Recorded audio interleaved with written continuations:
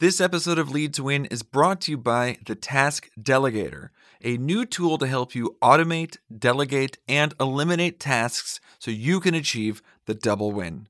Download it for free at lead2.win/delegator. Hi, I'm Michael Hyatt. And I'm Megan Hyatt Miller. And this is Lead to Win, our weekly podcast to help you win at work and succeed at life. And today we're going to be talking about your growth and success will be determined by your capacity for discomfort. And by you, I mean all of us. This is something that I feel like we don't talk about enough in leadership. And consequently, a lot of leaders come into leadership with misaligned expectations to what it's really going to be like. So let me give you a little story as an example. So a few years ago, one of my direct reports came to me and she was having a problem with one of her direct reports. She needed to do some performance coaching and she was fairly new to leadership. And so she hadn't had a lot of these conversations yet. And she was really nervous about it. You know, she was asking for advice. She was making talking points, all that kind of stuff. And when it came down to it, you know, she was just commenting to me on the fact that, you know, basically she was shaking in her boots. And I was like, well, of course. And she looked at me and she was like, what do you mean, of course? Like, are you telling me that, like, this is normal? And I'm like, it's absolutely normal. In fact, if it's ever not normal, then something's probably wrong. You know, your empathy meter is kind of off track. And the reason is because there is so much vulnerability that is a part of leadership. Whenever you're going to do something vulnerable, which we're going to get into, these things that cause us to feel uncomfortable, we experience all those emotions. We experience doubt. We experience uncertainty, all those feelings that we talk about when we talk about things like goal setting that we're familiar with. But we expect somehow magically when we're in a leadership situation that if we are quote unquote the leader, that we're just going to feel confident all the time. And in fact, that's not the truth at all. And so I was sharing with her, you know, the good news is over time, you will build confidence in some of these areas where you feel really uncomfortable right now, but you're probably not going to feel uncomfortable. And Dad, we were talking about this over lunch a little bit. And you said, yeah, the thing that you're going to feel is confident that you're going to survive, not confident that it's going to be easy. Right.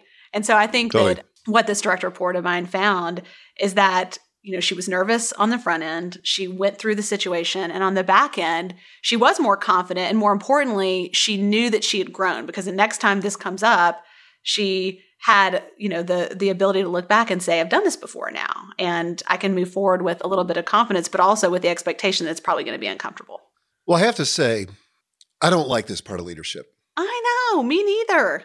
It's my least favorite part of it. In fact, I keep thinking, when I say it out loud, it sounds stupid, but when I think about it, it makes sense. But I keep thinking I'm going to get to this point in my leadership where everything will be so familiar that everything's comfortable. Right. And I remember Dan Sullivan talking about one time how entrepreneurs have to be wary of this because you know, we take risks to succeed. We're used to doing that early in our career, but then we try to kind of create an environment where we engineer the risk out of it so that we can live comfortable. And once we start doing that, he said, and I think he's right, that's kind of when we start dying. Yeah. Because this is kind of the precondition for growth. Now, I want to see if this trues up with you. So like in taking a risk, like what are the things that, believe it or not, having given now hundreds, maybe thousands of speeches, it still is always uncomfortable for me. I never start the preparation process for a new speech without thinking to myself, and it's probably not this well-formed or this clear, but there's this sense that this time it might not work out. Yeah. You know, Totally. like this time I'm going to get on stage and make a fool out of myself, or I'm not going to connect. But there's always kind of that looming thing of, will I pull it off this time? So as I was telling you, I spoke on Saturday and I got up early because I was still working on my speech, and I got up at 4:00 on Saturday morning. So this is not typical for me to work on the weekends, but this was a particular weekend where I just had to do it. So it was this was also like a church thing. It was like a church thing. So I didn't feel good about taking, time away from work on that. So I was working on my, my own time. But I was up at 4 a.m. and I literally worked up until 45 minutes before I had to give the speech. Oh my gosh. And I was pretty confident. I was working methodically, and I'm constantly recalibrating, thinking, okay, I got enough time. I'm going to make it. And I did make it. And it turned out great. But there was still that thing in the back of my head that said, maybe this time you won't make it. Yeah. So do you have that? Yeah.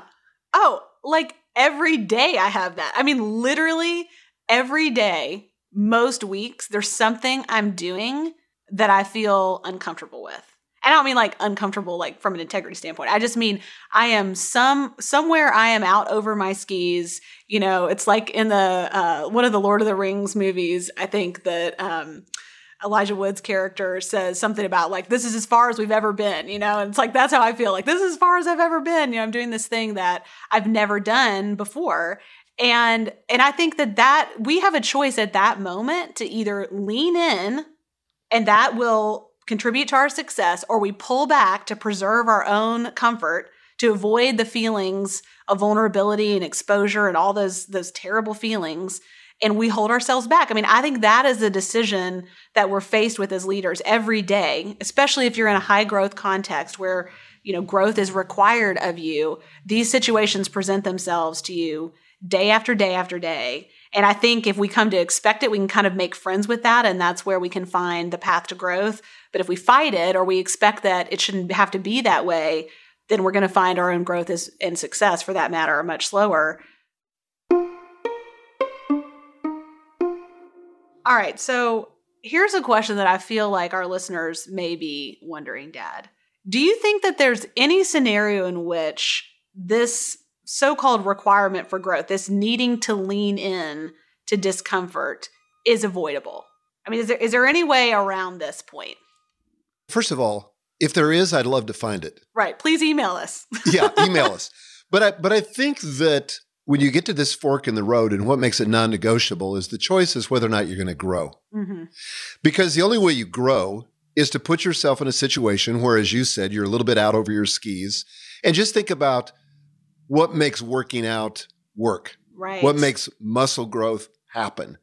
You kind of have to take your muscles or your endurance or your stretching or whatever it is to the point of failure, and that's when you grow. Now you've got to also, surge and retreat, work out and rest, but there's got to be that point where you go a little bit past what you're used to in order for the muscle to be broken down to grow back stronger. Yeah.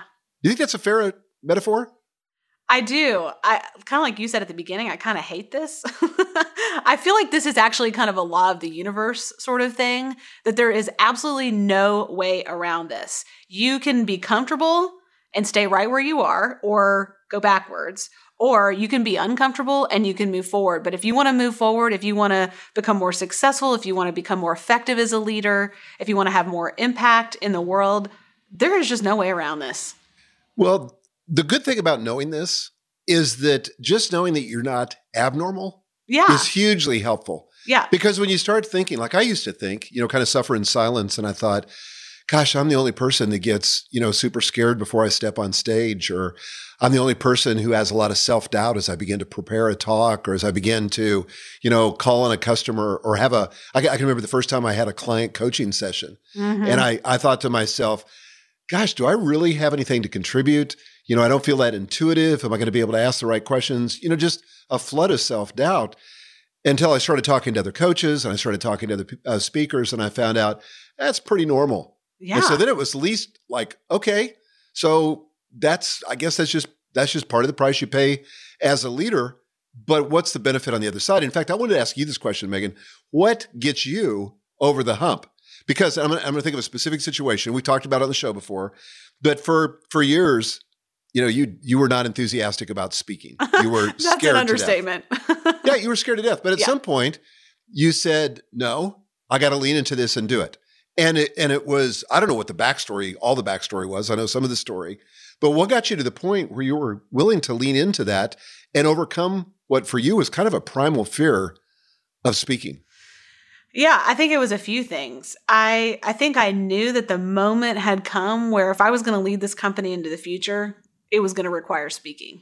And I was either going to choose not to lead the company into the future and retreat, or I was going to just lean in and do it scared.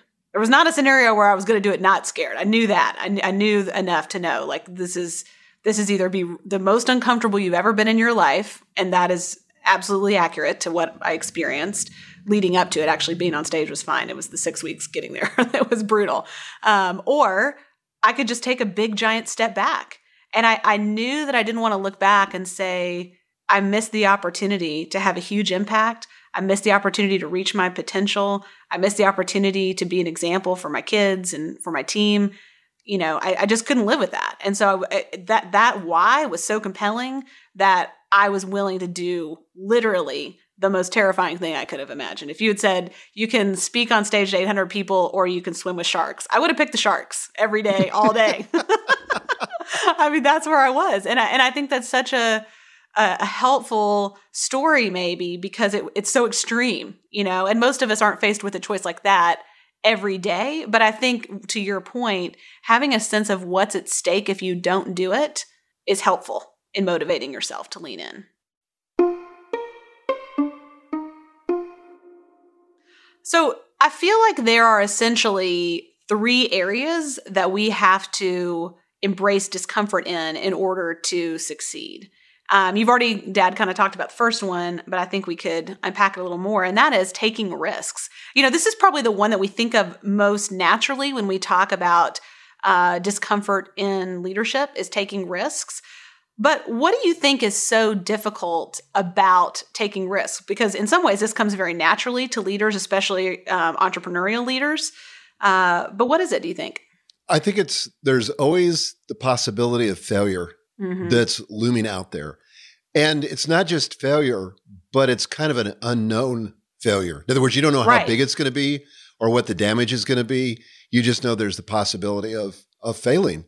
And so, you know, I had a situation last week, Megan, that you were well aware of, that we did a big webinar for Business Accelerator. Yeah. And, you know, I had worked, to be honest, I'd worked my butt off getting ready for this. It was a big deal. And the first indication there was trouble was that I couldn't bring your video signal in. Right. So you were in a different location. And so I tried to bring your video signal in and it was just really, you know, jaggy, laggy.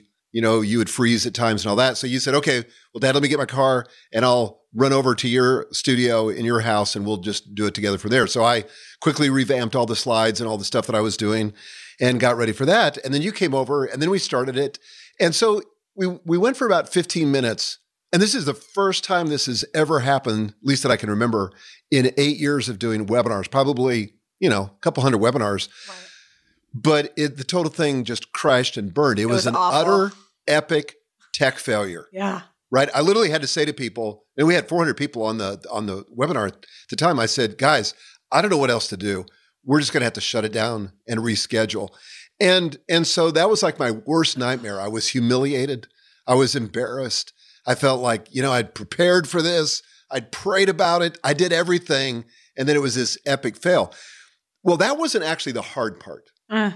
The hard part was that we said, if we had said, okay, let's reschedule it for a week from now, well, then I just knew I would have time emotionally to recover and I'd be my confident self and I'd go into that, you know, thinking, okay, this was an anomaly, but I'm okay now. But no, we looked at the calendar, we worked with our, you know, team and we said, no, we got to do it this afternoon. So like the failure happened at about 10:30 in the morning and we said, we got to reschedule for 2:00 this afternoon. Now I'd kind of used up all my confidence.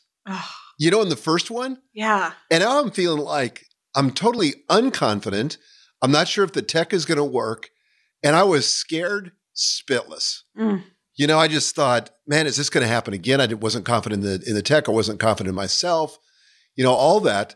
But thankfully, you know, we went forward and it felt like a non-negotiable. You know, we had to do it.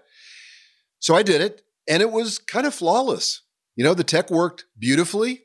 And for whatever reason, once I got into it a few minutes, my confidence came back. And then I stopped thinking about failing. And then I find this every single time.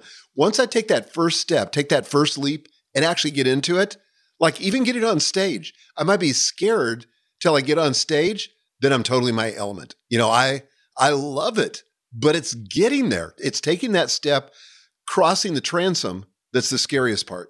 I think that's true. And I think what you said about being humiliated is key. There is a vulnerability to taking risks because there's so much unknown that is the real hook here. The reason that we don't do this is because the potential for being humiliated, that kind of ambiguous sense of vulnerability, like you're exposed in some way and, you may get hurt, is so out there. And you talked at the beginning about how oftentimes we avoid taking risks the more successful we are. We avoid it maybe early in our career because we don't have a lot of confidence yet. Then we get a little confidence, we take more risks. Then later on, we have an inclination to stop. And I think that's because the vulnerability is greater. There's so much more to lose. Yes. In your case, how many bajillions of successful webinars have you done? And people know that, right? So to have everything fall apart, it's not like, oh, well, it's his first webinar, bless his heart. No, it's not your first webinar. You're known for doing these amazing webinars. And to have it fall apart in your hands, the consequences of that are greater at your professional stage than it would have been 8 years ago when you hadn't done one ever before. Well, and this is where I think we have to, as leaders, reframe failure. Yeah. And even humiliation. Yeah. Honestly, it's a good thing when it happens occasionally. Mm-hmm. Because there's nothing worse, and we've all met these people, who seem to have one success after another, have never really been tempered by failure. And that's also something I don't want. Right. I think being humbled periodically is a very good thing for your soul. That's true. And it's good for the people that you lead because it keeps you in contact with, in touch with empathy, Mm-hmm. which is something you need as a leader to be effective. So, and I know that there were a lot of people, and I got emails from people that said, man, it was so great to see you fail. I mean, I'm not happy that you failed. I hate it for you. But honestly, it made me feel better about myself. Yeah, it's true. I experienced this also, the sense of vulnerability around risk taking, especially when I'm taking a risk to present something that I'm thinking about that's really from my heart. If it's kind of something from my head and I have a lot of analysis around it and, Mm-hmm. That feels much less vulnerable. It feels much less risky. I've really kind of worked to engineer the risk out. But when I'm going to share a new project, I've got something I'm working on right now that eventually we'll share if we decide to move forward with it here on the podcast. But if we decide to move forward with that, this is something that is coming out of a deep place in my heart. And when I shared it the first time with our team, I thought, I don't know what they're going to think about it. Are they going to laugh? Are they going to think it's stupid? Are they going to think she's totally not connected to reality? It turns out they loved it, but I didn't know. And so there's that moment of decision of am I going to share it knowing that if I'm rejected, that feels different in this situation because this is so personal to me? Or am I going to just say, nah, I don't think I'll share it. I'll wait for a better time. Or wait till I have a little more confidence and avoid it. So that's kind of for me. In fact, when I do, I often have this physical sensation. This happens to me a lot where I get really flushed on my neck. I get hot. It's like my body manifests the vulnerability that I feel. I hate. I'm at least my face doesn't flush, but my neck flushes all the time if I'm passionate, nervous, excited, hot, it doesn't matter. So I'm just trying to say for all of you guys listening, this is what it's like. Nobody talks about this stuff, but we need to talk about it. Well, it's interesting that you mentioned this because I think that the only way we push through these kinds of obstacles, this fear of failure, and actually do the thing that we fear is we have to have a bigger reason on the other side of the obstacle. Yep. That has to be bigger than the obstacle. Mm-hmm. Otherwise, we're not going to do it. Yep. Right?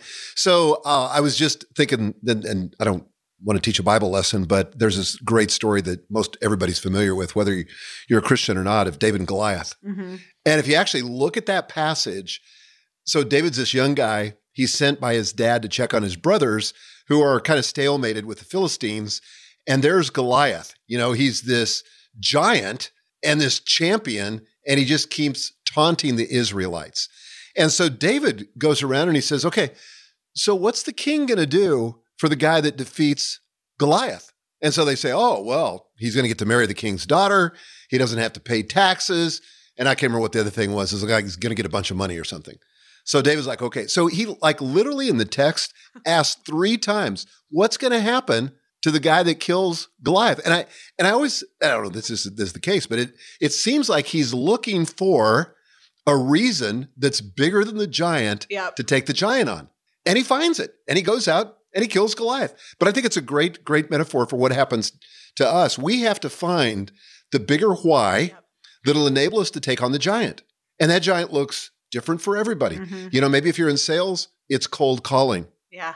Maybe if you're designing a product or creating a course that you want to sell online, you just have never done it before. Maybe it's the technology that's the giant, or thinking about hiring people and you've never supervised people. That's the giant. Whatever it is, I think you've got to get a bigger reason that lies beyond the giant if you're going to have sort of the fortitude to take it on. I love that. It's so practical and so true. I've had that happen so many times, and hopefully that's helpful to you guys listening.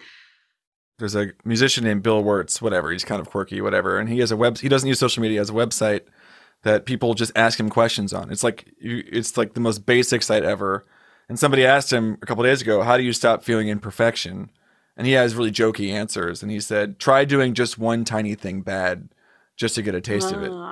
And I was really struck by the deliberate nature of that response, which is like, just do the bad thing. If the stakes are always so high and you can't feel like you can fail, then why would you ever try ever? So the idea of going, I'm going to go paint today. I'm bad at paint. I'm going to just go do it and go, oh, this is fine. This doesn't feel bad. I think G.K. Chesterton said, if a thing is worth doing, it's worth doing badly. Yeah. Which I think is kind of helpful in this case. Another version of that is, don't worry, be crappy. Yes. I think I had a singing fish with that at one point. Yeah, that's fantastic. Okay, I think another area where we have to embrace discomfort, and we really don't talk about this, is accepting negative feedback as leaders. This is a really tough one because most leaders are going to default to creating a culture around them where they intentionally or unintentionally insulate themselves from negative feedback. They don't want to hear it from their team. They don't want to hear it from their clients and customers. They get angry about it. They push it off in some way. They ask to not see it, and they really want to avoid this. But man, you cannot grow if you don't have constructive or sometimes destructive criticism. Well, this is very present to me because over lunch today, you gave me some negative feedback. Oh, that's right. I did. Yeah, about a situation. But I think one of the things that's helped me is God gave me 5 strong-willed daughters who are not afraid to speak their mind, and a wife that's not afraid to speak their mind. But it's always challenging. I mean, naturally, I want to defend myself. Yep. I want to say something like, "Oh, but you don't have the full context." Let me just explain, and then you'll see that the negative feedback that you're offering me isn't warranted. Yep.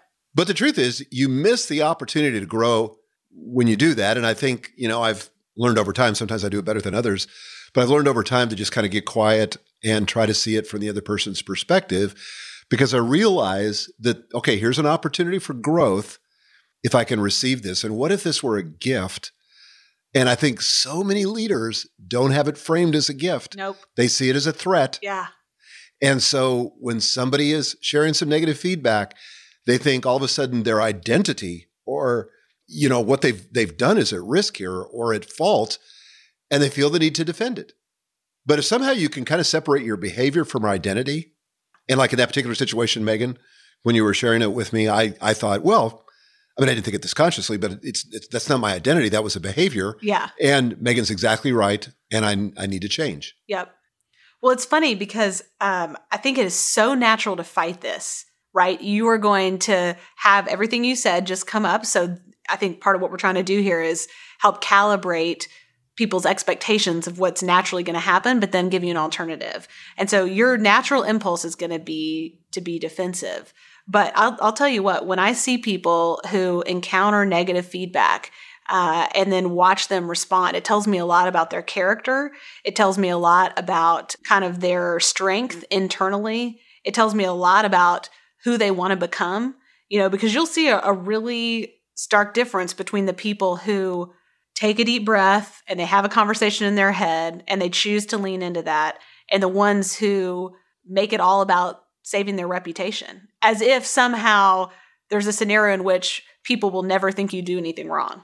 It's kind of like an unexamined expectation that really gets in the way of growth. Because the truth is, if you're taking risks as a leader, if you're being innovative, if you're taking initiative, you are going to make mistakes. You're going to make calls that are wrong or misguided, You're going to hurt people's feelings. You're going to say things that are, inappropriate for the moment or whatever. I mean, it's just going to happen. And I think if we can expect that and then be grateful when people come to us to help us see it so we can stop making that mistake. What I want to see in people is not people not making mistakes. I want to see people not making the same mistakes over and over again. I have no expectation that people are going to be perfect. But this is a definite one that is that we win it by having a conversation in our head that's helpful instead of unproductive. Well, I think the really game changer for me is realizing that when I accept negative feedback, that it makes people actually think more highly of me, not less highly. Because I used to think, like, for example, if when we were raising you girls, if I let my anger get the best of me, or I said something offensive or whatever, offended you in some way, I thought, well, if I admit that, they'll think less of me. But the truth is they've already thought less of me because of the behavior.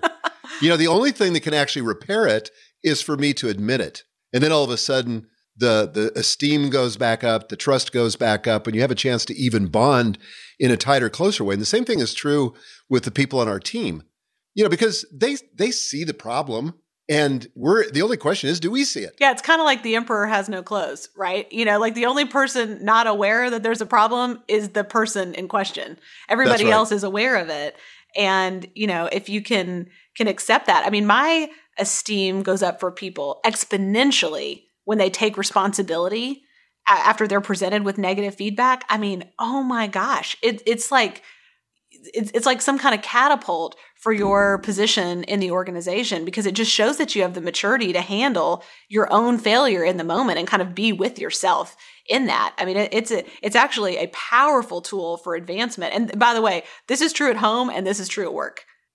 I think you and I were talking about not long ago that I can remember growing up, and I hated to admit when I was wrong. I mean, it was just like personal defeat, I hated that feeling of failure was so powerful.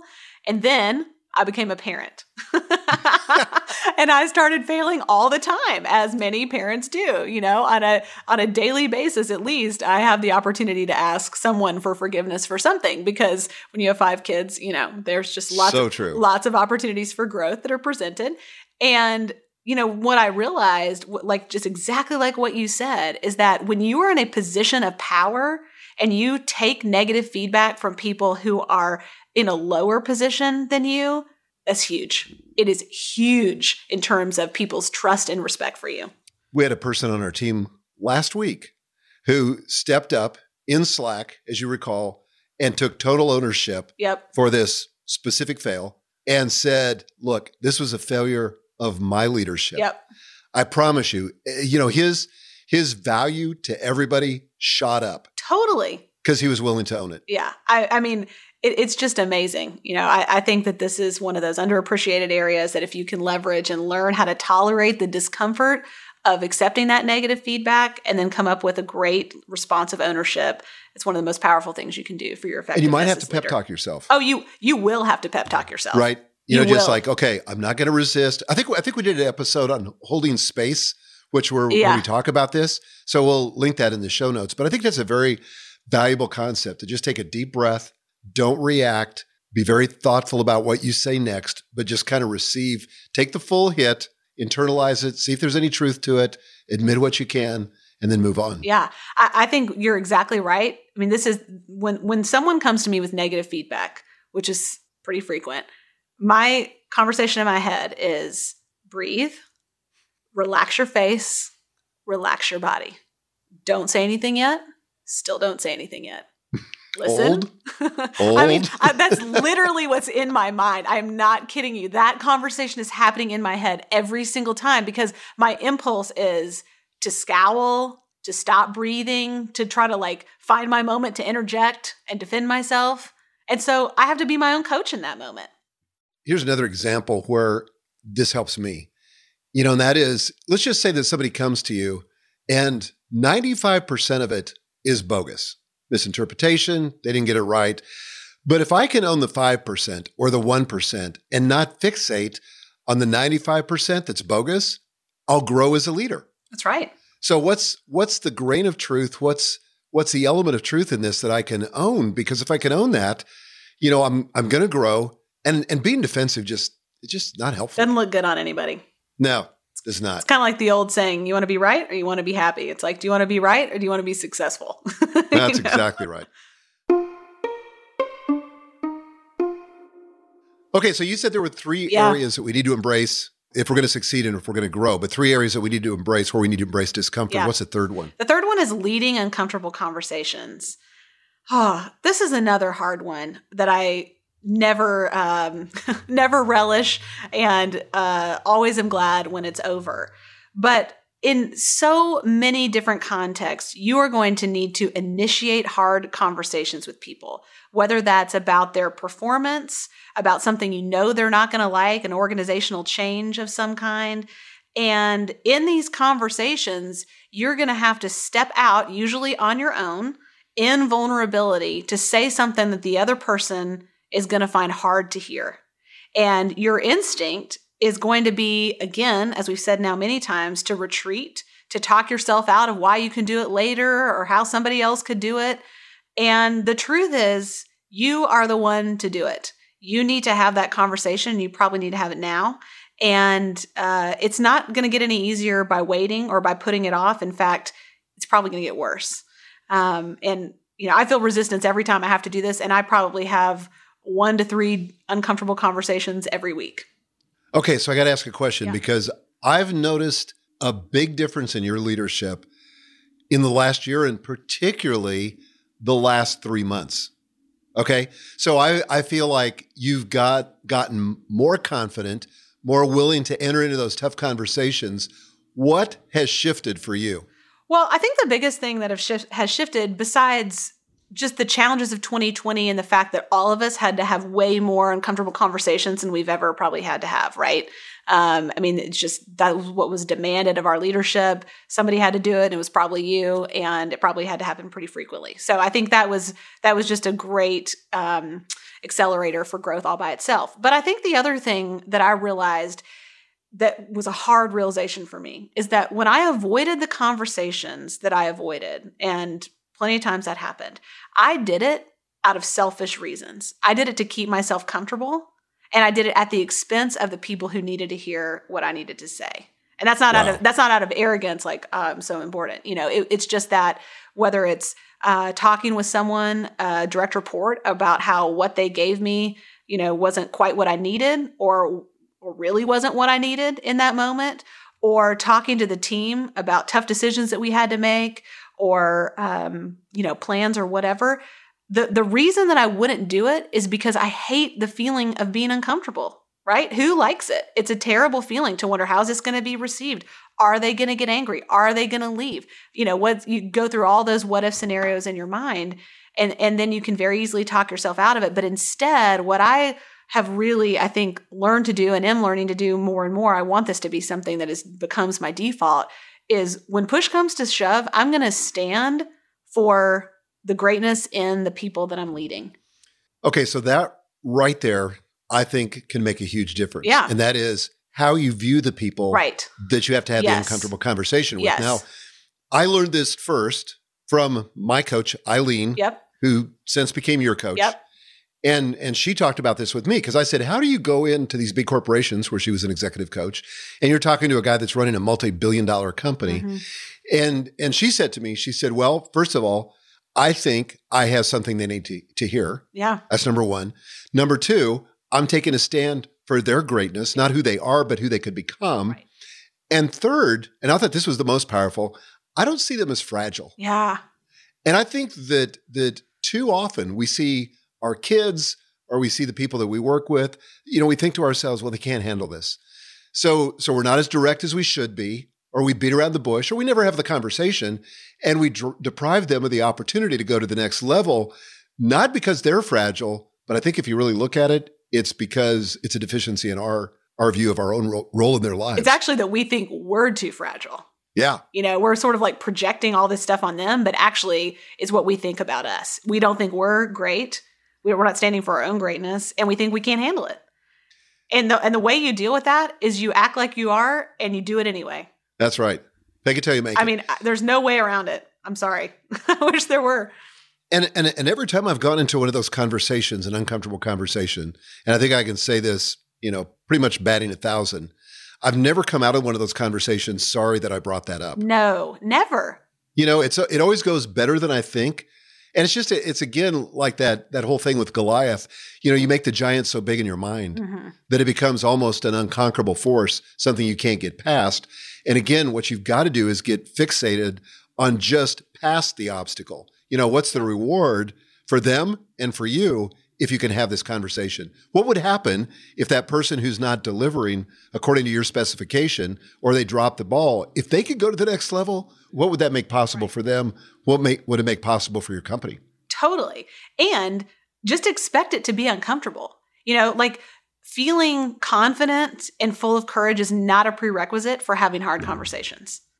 That's exactly right. I mean, you do not have to feel the way you want to feel to do what you need to do. And that is really freeing, actually. I think that's another big thing for me. When I realized that I could do all kinds of things that I needed to do and did not feel like doing, that just broke open so many areas of my life, because it's not necessary. You will feel confident once it's done. You'll feel proud of yourself and courageous when it's done. You're not going to feel that on the front end. You're going to feel anxiety.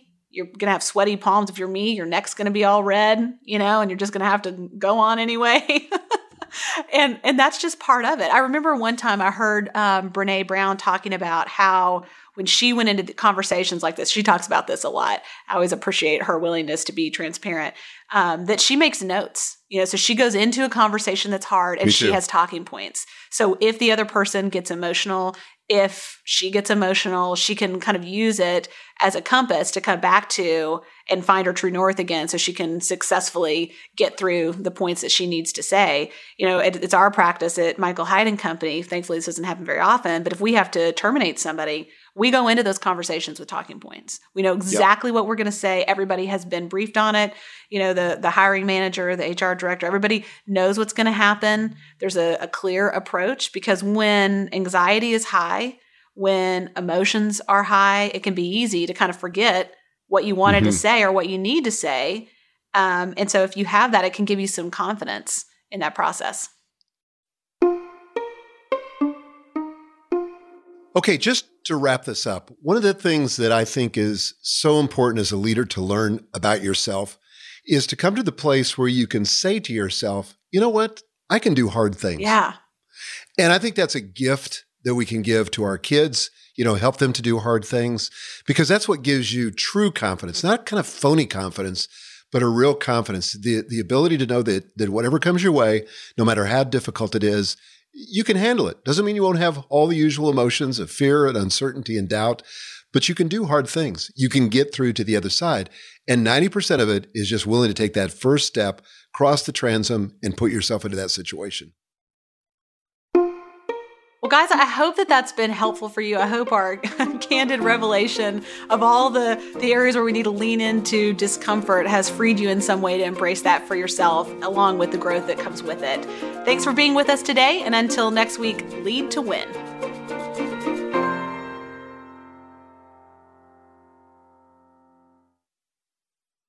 And 90% of it is just willing to take that first step, cross the transom, and put yourself into that situation.